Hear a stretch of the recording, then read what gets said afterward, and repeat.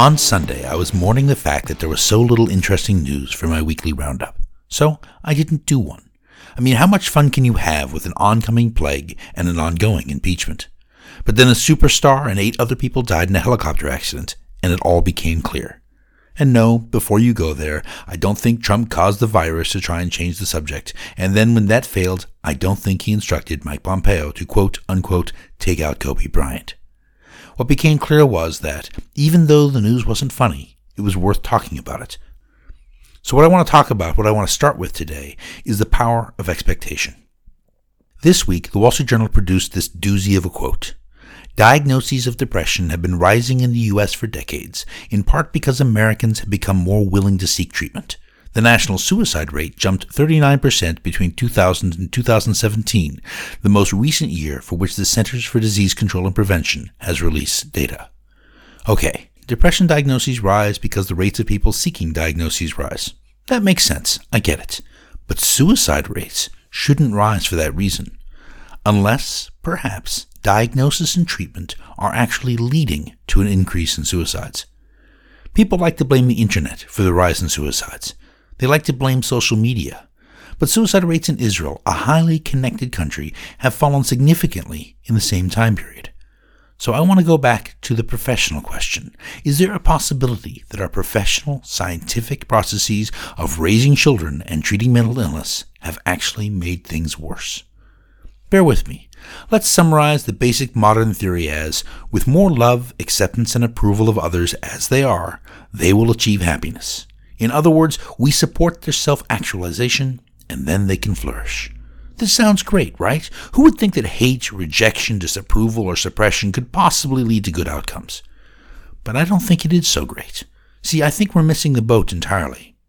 First off, happiness is a side effect. It's like love or honor. If you aim for it, you're probably not going to get it. It's when you're trying to achieve something else that you are most likely to achieve it. Second, we have a tendency to overvalue that which we can measure. We take those measurements and then expand them into grand pronouncements and strategies. Voila! We have a scientific way of raising happy, well-adjusted children that actually produces miserable, poorly adjusted children. Children on mind-altering drugs.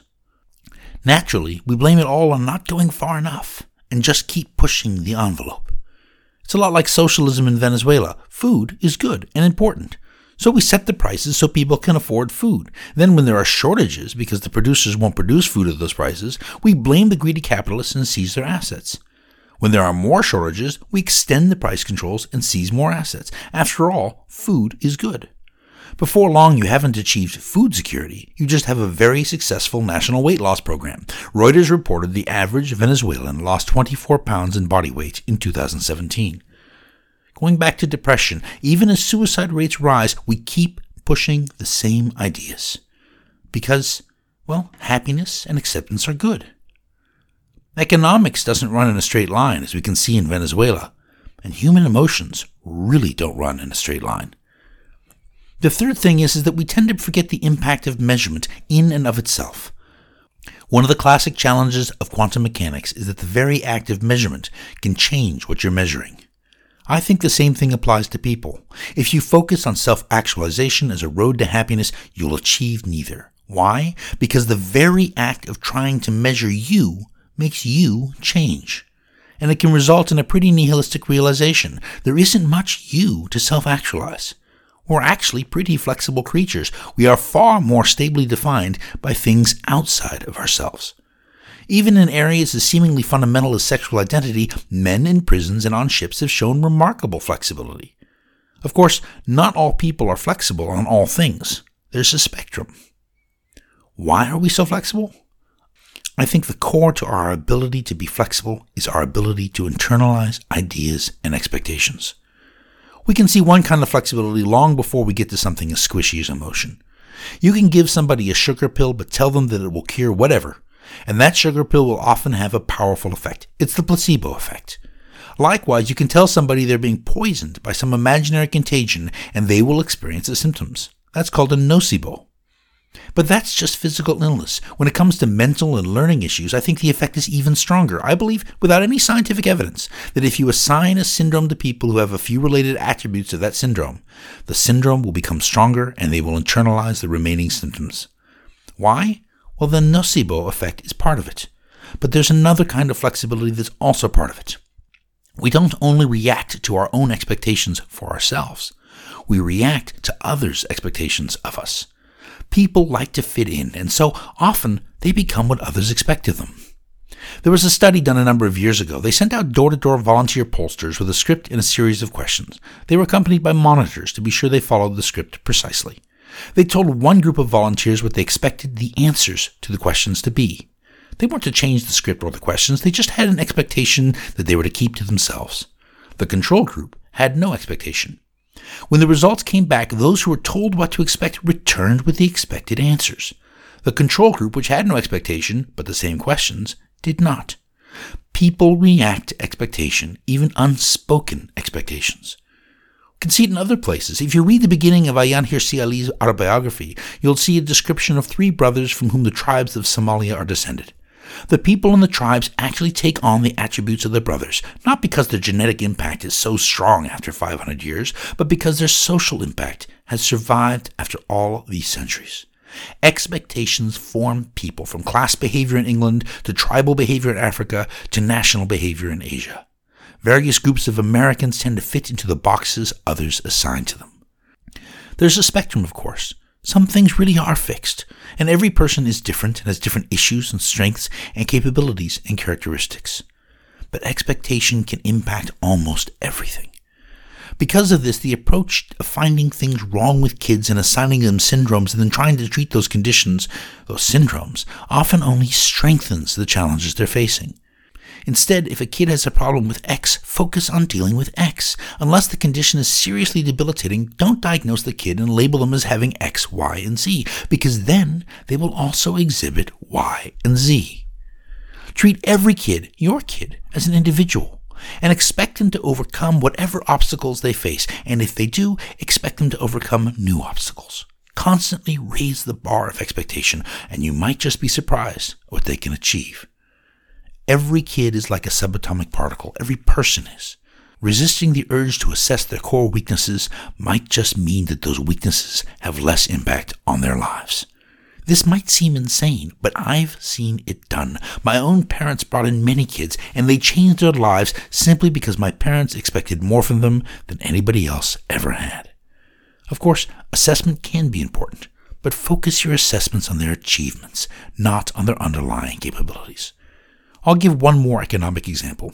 The post-war finance minister of Hong Kong refused to collect GDP data. Why? Because the very act of collection would lead to intervention that would be well-meaning and scientific, but counterproductive. As he put it, we suffer a great deal today from the bogus certainties and precisions of the pseudosciences, which include all the social sciences, including economics. He would intervene, but only in very specific areas, not for the economy as a whole. And it was under his stewardship that Hong Kong became a financial powerhouse. What does this have to do with Kobe Bryant and an oncoming plague? Quite a lot, actually. To begin with the obvious, Kobe was a fierce competitor who always expected more from himself, and he got more from himself. That was what set him apart. He was his own placebo. This can happen. People can break out beyond the expectations others have for them, and they can often be remarkable because they do so. But there's another level. See, the expectation game doesn't work with everything. It doesn't work with mechanics and nature and viruses. It doesn't work outside the human sphere. Nonetheless, expectation can be a powerful tool in combating the effects of all these areas. Kobe Bryant was killed in a helicopter accident. For all the problems helicopters have, fixed-wing commercial aircraft have almost no issues. The assumption is made that when U.S. commercial pilots screw up, it is due to a failure in training, in equipment, or in procedure, not due to incompetence or malice. There's a reason for this. In U.S. aerospace, pilots report near misses or minor incidents. They do so with an implicit understanding they will not lose their jobs or suffer negative consequences so long as they did not act with malice. Nearly flying to another plane, you report it and what led to it, at least in the U.S. Why does this matter? Because pilots regularly report issues, and this enables the powers that be to analyze what process mistakes or shortcomings enabled those issues to arise. Through the process of analyzing problems, fixes in procedures and equipment or in training can be brought to bear. It is a process of continual improvement. It doesn't work everywhere in aerospace, but in U.S. commercial flight operations, it is remarkably effective. There is an expectation that pilots mean well, and this leads to pilots who mean well, who will share their screw-ups in detail so as to avoid others suffering from the same mistakes. But this only works when training, procedures, and equipment can actually control a problem. It only works in those specific areas. However good your pilot may be, they can't actually make the equipment more reliable or the weather less challenging than it actually is. This is particularly important with helicopters. Helicopters can't coast, and they don't fly at the same high altitudes of commercial aircraft. So despite years of trying to cut the fatality rate, it has remained remarkably consistent. And bad weather and poor visibility, as Kobe Bryant's helicopter had, just reduced the band of safety even further. You can't say never, not when dealing with ultimately unpredictable failures. You can only mitigate them. The expectation that super pilots are supermen, able to defy the odds set by their conditions and equipment, leads to bad outcomes. In this case, thinking a little less of people can actually lead to better outcomes. All of this ties into the coronavirus. You see, the disease was first noticed in early December. Locking down Wuhan was very impressive, but the chances are the horses already left the barn. Millions of people have left the city between the time of initial detection and when they shut the doors. If the disease can be transmitted during its dormant period of up to 2 weeks, then millions of people could have left undetected as carriers. If the disease is contagious when there are no symptoms, there's no way to get a leash on it now. One of the problems is we don't have good information. And the reason we lack that information is tied directly to the reason city authorities waited so long to intervene. It is basic. Mid-level governors in communist China don't pass bad news up the chain. Bad news indicates they aren't good at their jobs. It can get them canned or worse. Instead, like Richard Madoff, they try to paper over the bad stuff until it gets to be okay. Sometimes, as with Richard Madoff, this just makes things worse, a lot worse. To put it another way, a sign of good management is good outcomes, and so reported outcomes, no matter what the reality, are good. Every organization suffers from this. Sometimes bad information is passed out of greed, out of fear, out of ambition, but the effect is the same. Effective responses can't be launched in a timely manner. If these managers were a little bit more like American commercial airline pilots, things might have been different. They'd report even their failures without fear of backlash for the simple purpose of continually improving responses to problems. This doesn't work everywhere. There is no effective best practices handbook for raising children. We've tried, but the results have been pretty disastrous. It only works in areas where procedures, training, and equipment can effectively limit a problem. This can, of course, happen with specific issues somebody might be facing. Economies, long-term, also don't reliably respond to textbook interventions. The finance minister of Hong Kong would intervene, but he only did so in very limited areas where intervention could be demonstrated to work.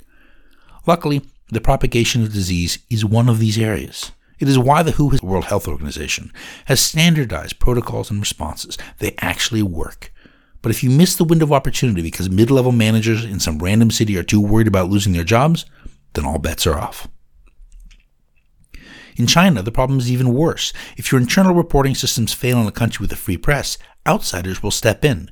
The free press will report on your mistakes, serving as a backstop against failure in government and society. This is why a free press, even if sometimes it reports fake news, can be more important than free elections. But in China, the government punishes those who criticize it and erases their criticism. They actually arrested people who reported on the virus in its early days. The limits on criticism, even outside a formal framework, has led to a situation in which thousands of people are infected and we still know very little about the virus itself. The limits on critique breed disease and decay as surely as unlicensed meat markets. What would I do as president? Not much, actually. Our existing protocols are set up to deal with this as best they can. I wouldn't have any particular wisdom to add. My job would just be to recognize and applaud the efforts of people working within these protocols who exceed every reasonable expectation we might have of them. Folks, I'm sorry for the unfunny update. Hopefully next week I'll have better material to work with. Thank you.